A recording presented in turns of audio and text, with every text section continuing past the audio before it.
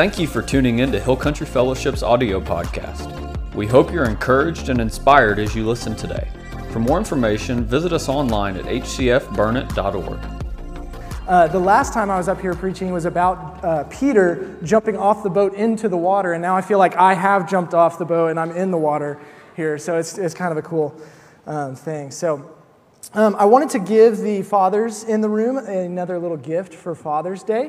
Another manly man movie. We've covered Braveheart already, and so have y'all seen the movie Taken? So Liam Neeson, he plays this retired CIA agent whose daughter gets kidnapped when she's on vacation in Europe, and he goes through all of this. He leaves a trail of bodies in his wake, basically going to rescue her and save her. It's a pretty intense movie. He takes out basically an entire human trafficking ring.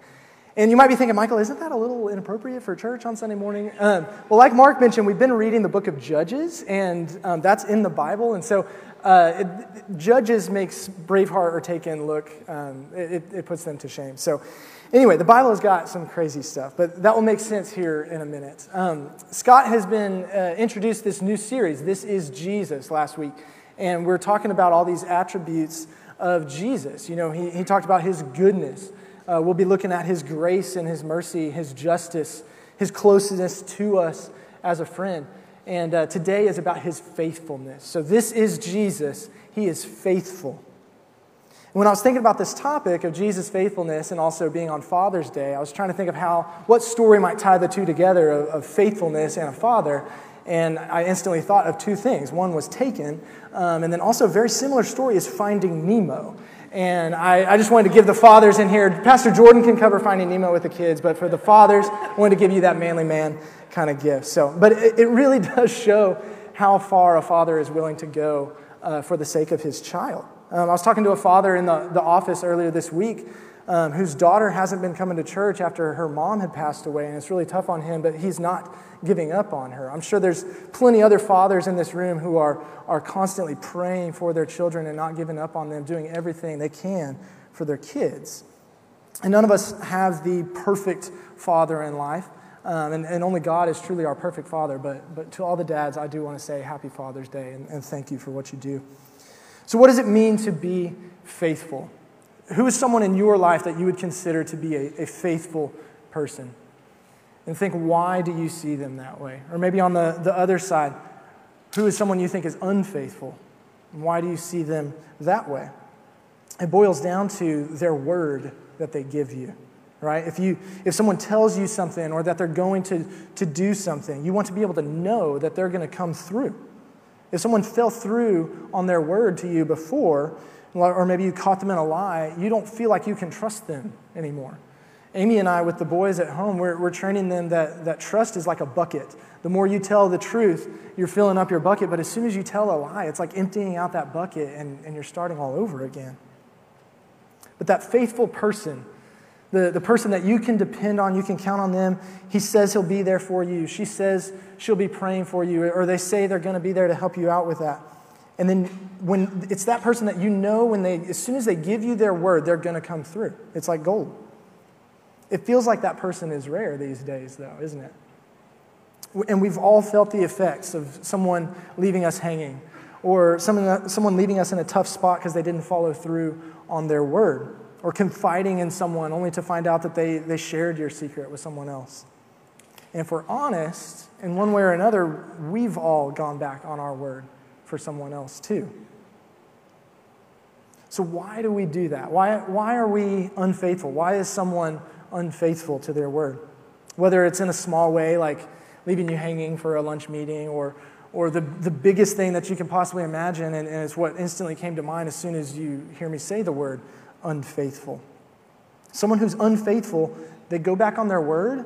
Usually it's because they couldn't pay the cost of following through with it. It's a better opportunity came up, or it's inconvenient, or now all of a sudden it's going to cost me something I wasn't planning on and the price is too high, I can't pay.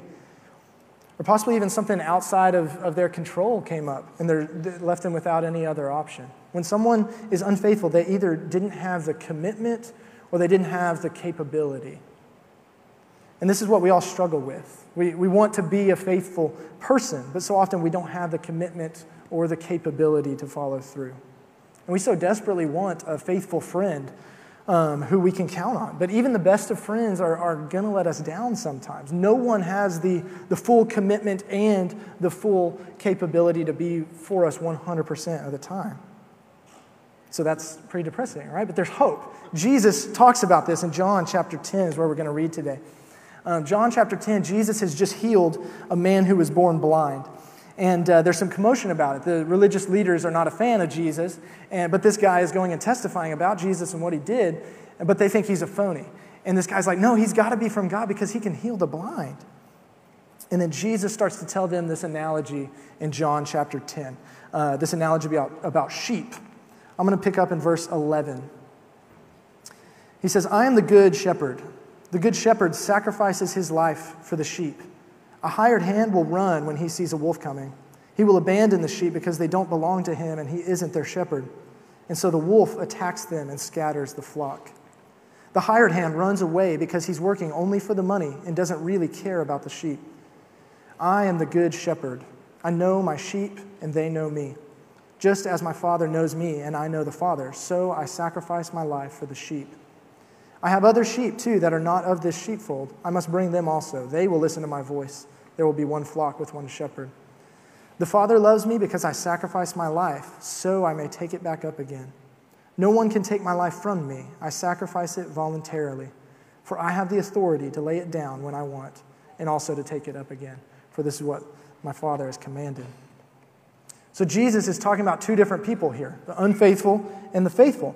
In verse 12, there's this hired hand who's tending the sheep for the money. And he made this commitment to take care of the sheep and to protect them. But what happens when the wolf comes? He's gone, right? He says it was only about the money. So he's like, nope, this is going to cost too much now. I wasn't in it for this. I'm not really willing to make that sacrifice, so I'm not going to follow through on my word. He didn't have the commitment. But the good shepherd, what does he do? When the wolf comes and threatens the sheep, he's there for them. He does everything that it takes to protect them. Whatever lengths necessary, even laying down his own life, he says. That's the kind of commitment that Jesus says he has for us, for you. He's willing to pay the ultimate price. Why would a shepherd lay down his life for some sheep? Look at verse 12 and 13. It says the hired hand, he cares nothing for the sheep because they don't really belong to him. But then verse 14, Jesus says, I know my own, and my own know me. He's the good shepherd who cares about us.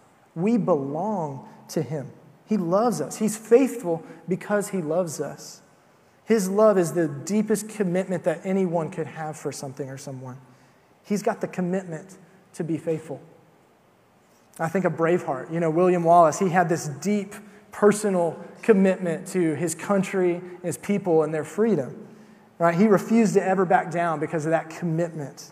Jesus is saying that his love and care for us is so deep that he would never back down. No matter what wolves may come, he will stand up for us. He will stand up for us forever, and we are forever his, even if it cost him his life. If you think about it, this brings up a problem, though. If the good shepherd lays down his own life for the sheep, well, then the sheep don't have anyone left to protect them. The wolf just has free roam of the pasture and can just take the sheep whenever he wants to. The sheep are kind of in the same situation as the hired hand who ditched them in the first place, right? William Wallace, he had his doubters in Braveheart. I'm not going to do the Scottish accent again. You got enough of that. But they're like, William, yeah, that's great, but there's no way you're capable of taking on the whole English army. Like, you may willingly give up your life for the sake of our freedom, but what good does that do if you die and we still lose? This is why I wanted to refer to Taken for this analogy, for a fuller picture of Jesus' faithfulness. Brian Mills is the guy's name that we watched the clip of. And he says in the speech on the phone, he says, I have a very particular set of skills. He's not only committed to his daughter, even willing to lay his life up for her, but he's also capable. He has the required skills to follow through. He has the commitment and the capability. So the whole rest of that movie is him proving his commitment and his skills to take care of business. The bad guy on the phone, he says, good luck at the end of that because he thinks that Brian Mills is lying. But then he finds out the hard way 2 days later that he very much was not lying. He was telling the truth. And Jesus does the same for us. He solves this problem for us. Yes, if he lays his life down, then the sheep are vulnerable to the wolf. But look at verse 17. He says, I sacrifice my life so I may take it back again. No one can take my life from me. I sacrifice it voluntarily. I have the authority to lay it down and to take it back up again. So he's not getting killed. The wolf doesn't kill him. He lays his life down by his own authority. It's not like he isn't strong enough to take on the wolf. The wolf does not win here. It's not like Jesus is committed to us, but then he doesn't have the power to follow through, and so he dies, and we're still left in our sin and death and in danger. No, Jesus is faithful, and he's God. He's got the authority and the power, that particular set of skills, to take care of business.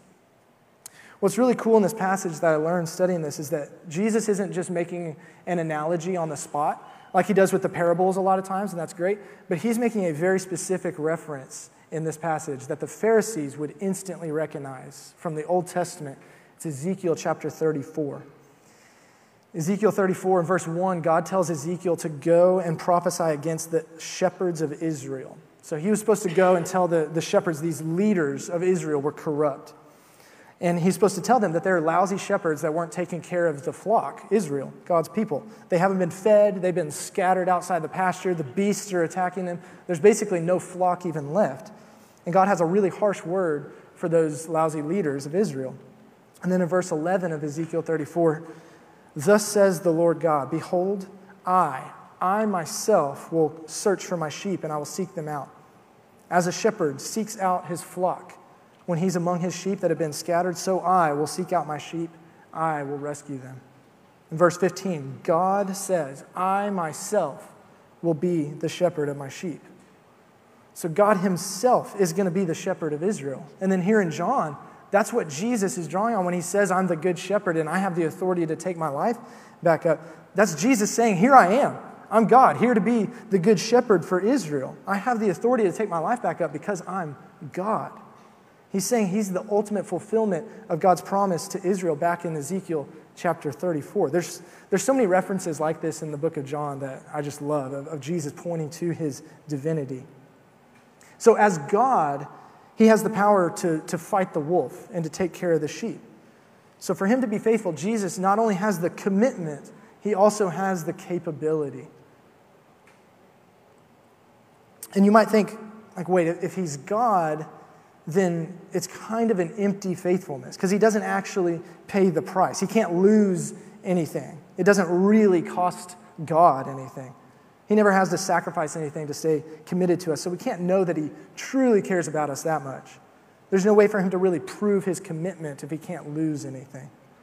But here's the amazing thing about God. He allowed himself to be hurt. He allowed himself to pay the price for true faithfulness. He wasn't just God. Jesus was also human. Looking back at Ezekiel 34, later in verse 23, God tells them, and I will set up over them one shepherd, my servant David, and he shall feed them. He shall feed them and be their shepherd. This was probably kind of confusing for Israel back then, because it's like God says, I'm going to be the shepherd of Israel, and then he turns around and says, actually, it's going to be the Messiah from the line of David who's going to be their shepherd. So which one is it? Is it God or is it the Messiah, the human? Well, the answer is both.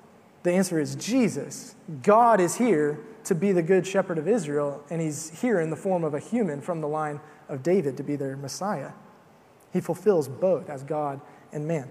So as God, Jesus has the capability, the particular set of skills to fight the wolf. And as man, Jesus has the ability to suffer and lay his life down for us. He allowed himself to be limited and feel pain and suffer death to pay that price for the ultimate faithfulness, to show his commitment. Just in case we ever thought that he was bluffing, that he wouldn't actually pay that ultimate price, he went ahead and did it. He didn't just talk the talk. He laid his life down. And then he took it back up again to prove his power and authority over death. Jesus rose from the grave to show his ultimate power and authority over the biggest enemy that we all face. He has forever proven that he is the good shepherd who not only loves us and is committed to us enough to lay his life down, but he's capable enough to save himself and us from death. So Jesus is fully committed to us and capable enough to follow through. That's the main truth that we get from the scripture today about Jesus' faithfulness, is that Jesus is fully committed to us and capable enough to follow through. And so what? What does this mean? Jesus is faithful. What difference does that make in our lives?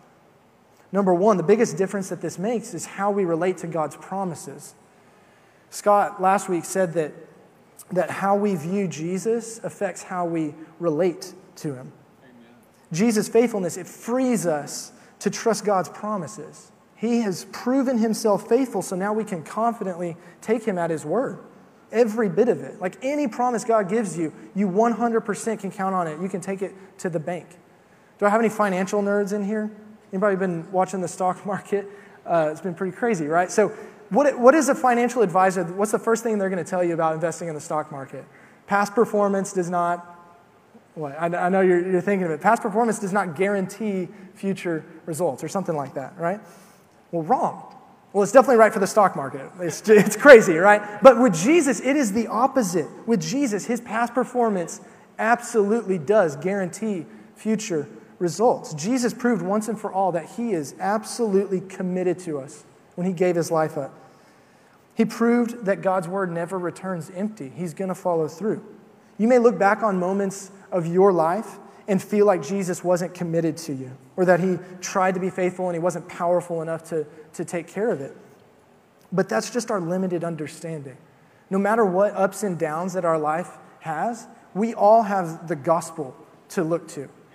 Jesus gave his life up for each and every one of us, and then he, by his power, defeated death so that he can defeat death in us. So I can, because of the death and resurrection of Jesus, I can stand on God's promises. 100%, I know that in his perfect timing, he's going to come through for me. But those circumstances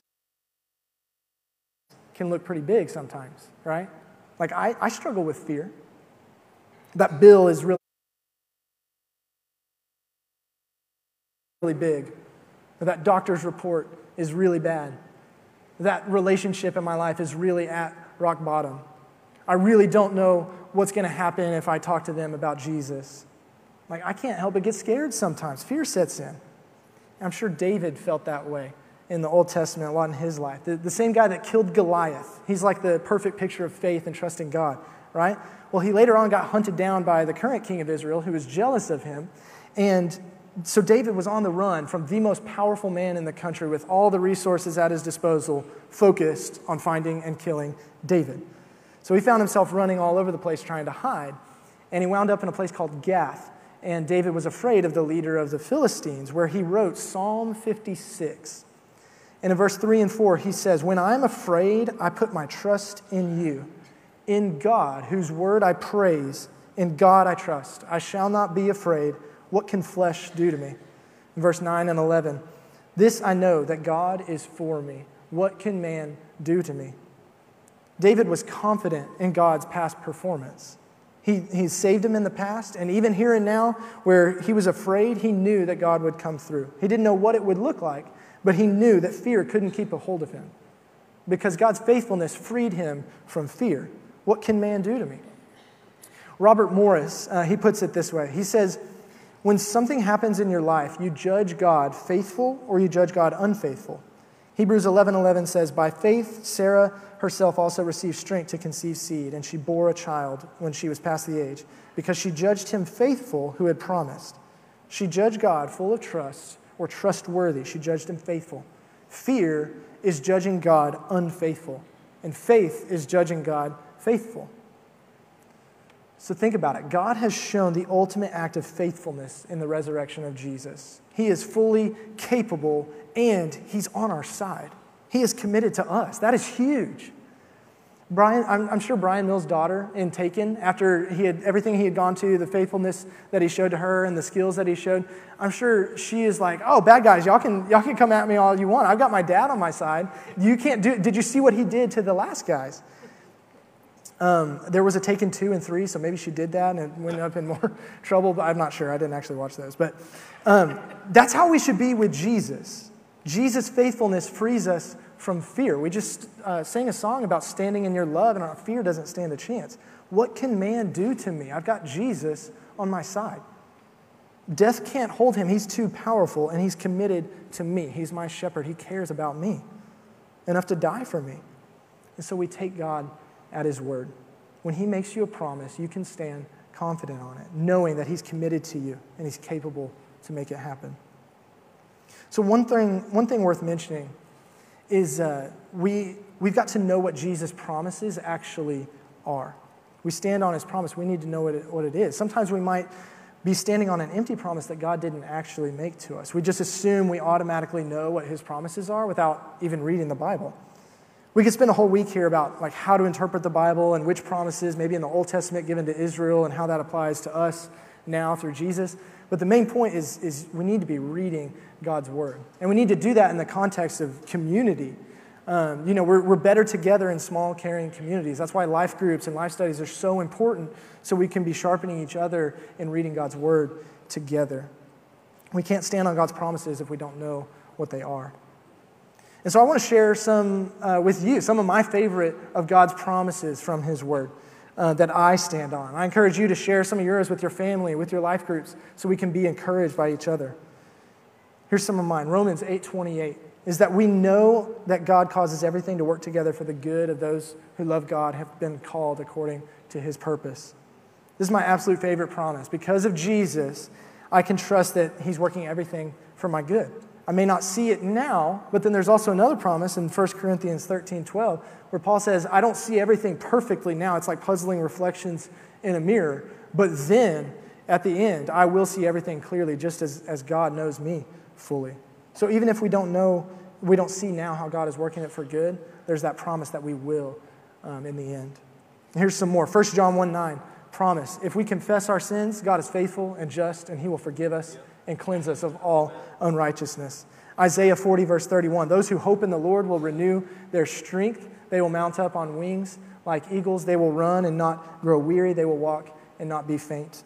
John 10:10, this is the verse right before where we started today. Jesus says, the thief comes only to steal, kill, and destroy, but I've come to give life and give it abundantly. Yes. Hebrews 4:16, let us come boldly to the throne of our gracious God. There we will receive his mercy, and we will find grace to help us when we need it most. I love that one, that I don't have to fear God anymore. Any judgment or wrath from God on sin, that was already taken care of by Jesus. The judgment happened to him. And now I can come boldly to the throne of God. Whether right now when I pray or in the future when I see God face to face, I can be bold and confident because of what Jesus did for me. A few more. Proverbs 3, 5, and 6. Trust in the Lord with all your heart. Lean not in your own understanding. In all your ways acknowledge him, and he will make your paths straight. Romans 8, verse 1. Now there is no condemnation for those who are in Christ Jesus. 1 Corinthians 10:13, that the temptations we face are common to all men. But God is faithful. When you're tempted, you will be given a way out so you can stand up under it. Matthew 28, the Great Commission. We usually think of it as a command. There's actually a huge promise in here when he says, all authority in heaven and on earth has been given to me. Therefore go and make disciples, baptize them and teach them. And behold, I am with you always, even to the end of the age. Revelation 21, verse 4. He will wipe away every tear from our eyes. Yes. There will be no more death or sorrow or crying or pain. Those things are gone forever. Those are some awesome promises, and there's so many more.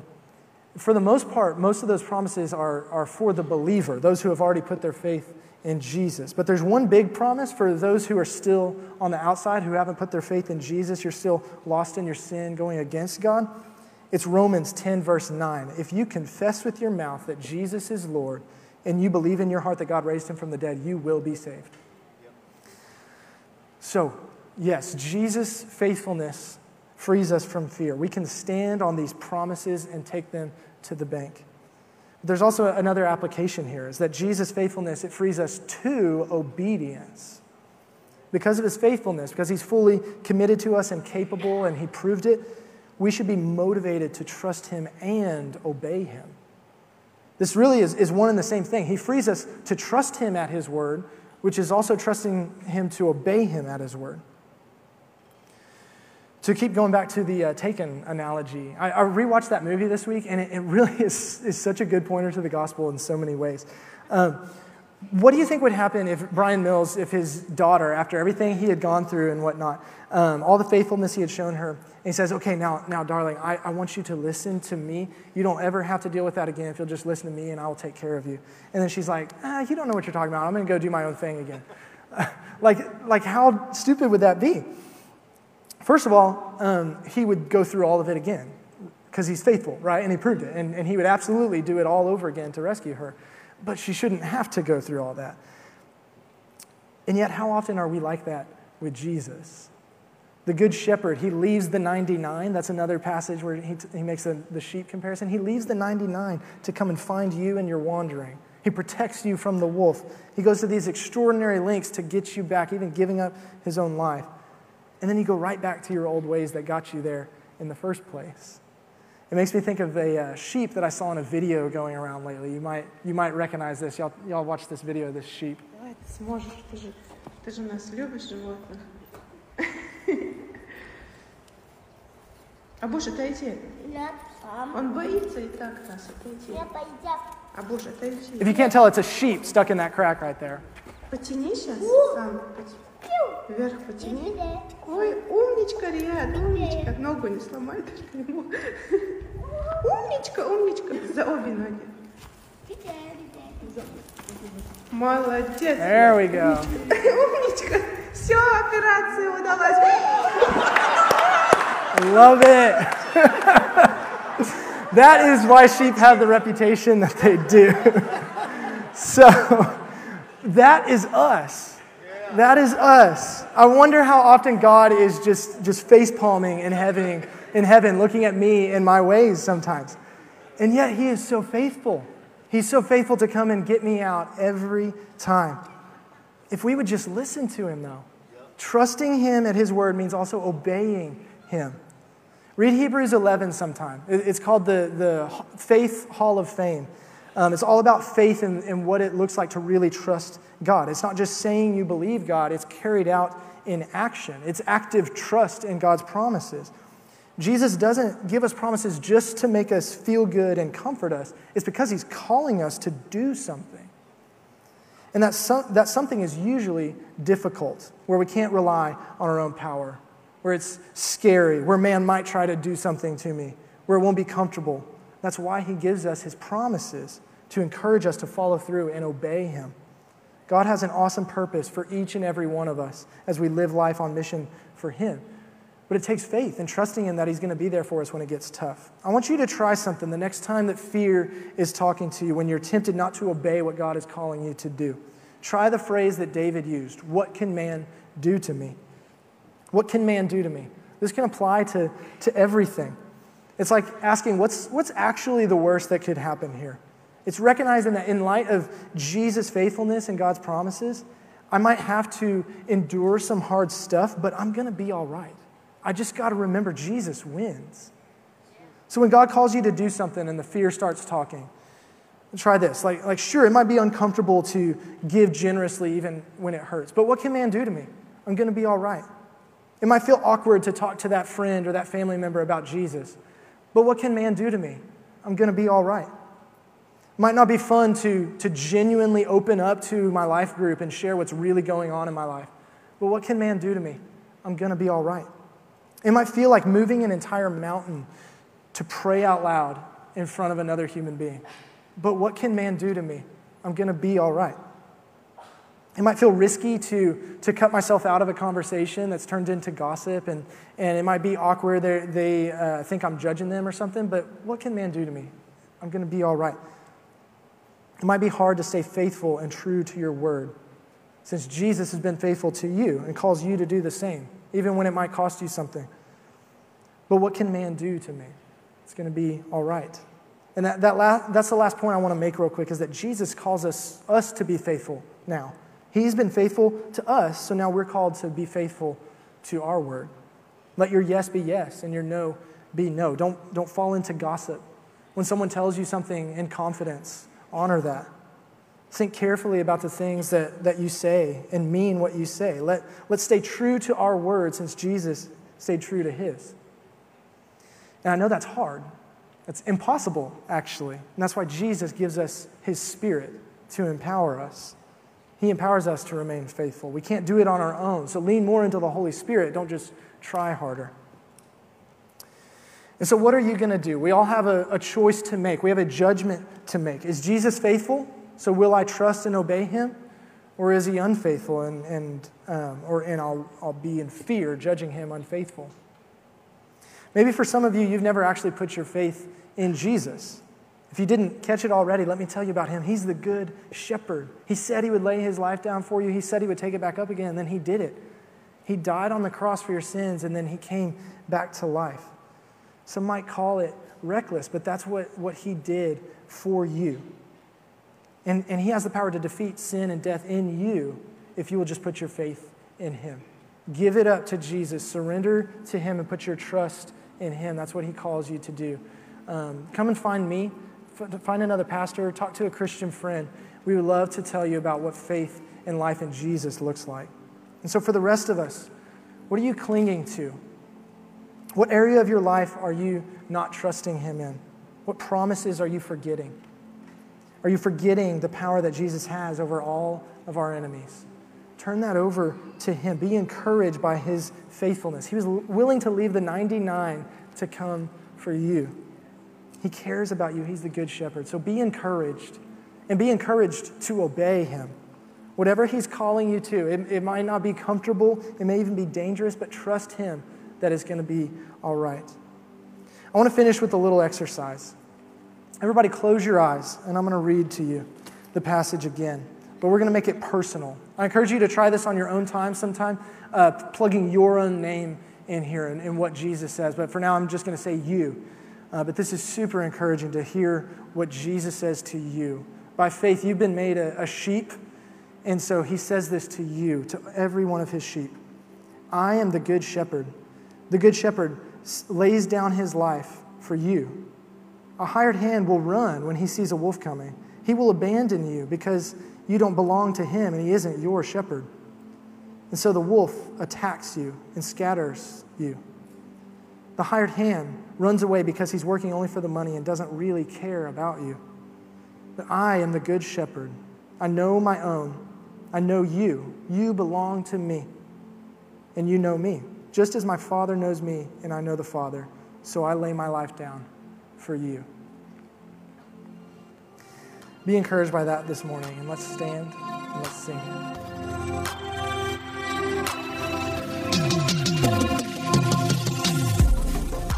Thank you for listening. For more sermons and full service replays, visit us online at hcfburnett.org. God bless and have a great week.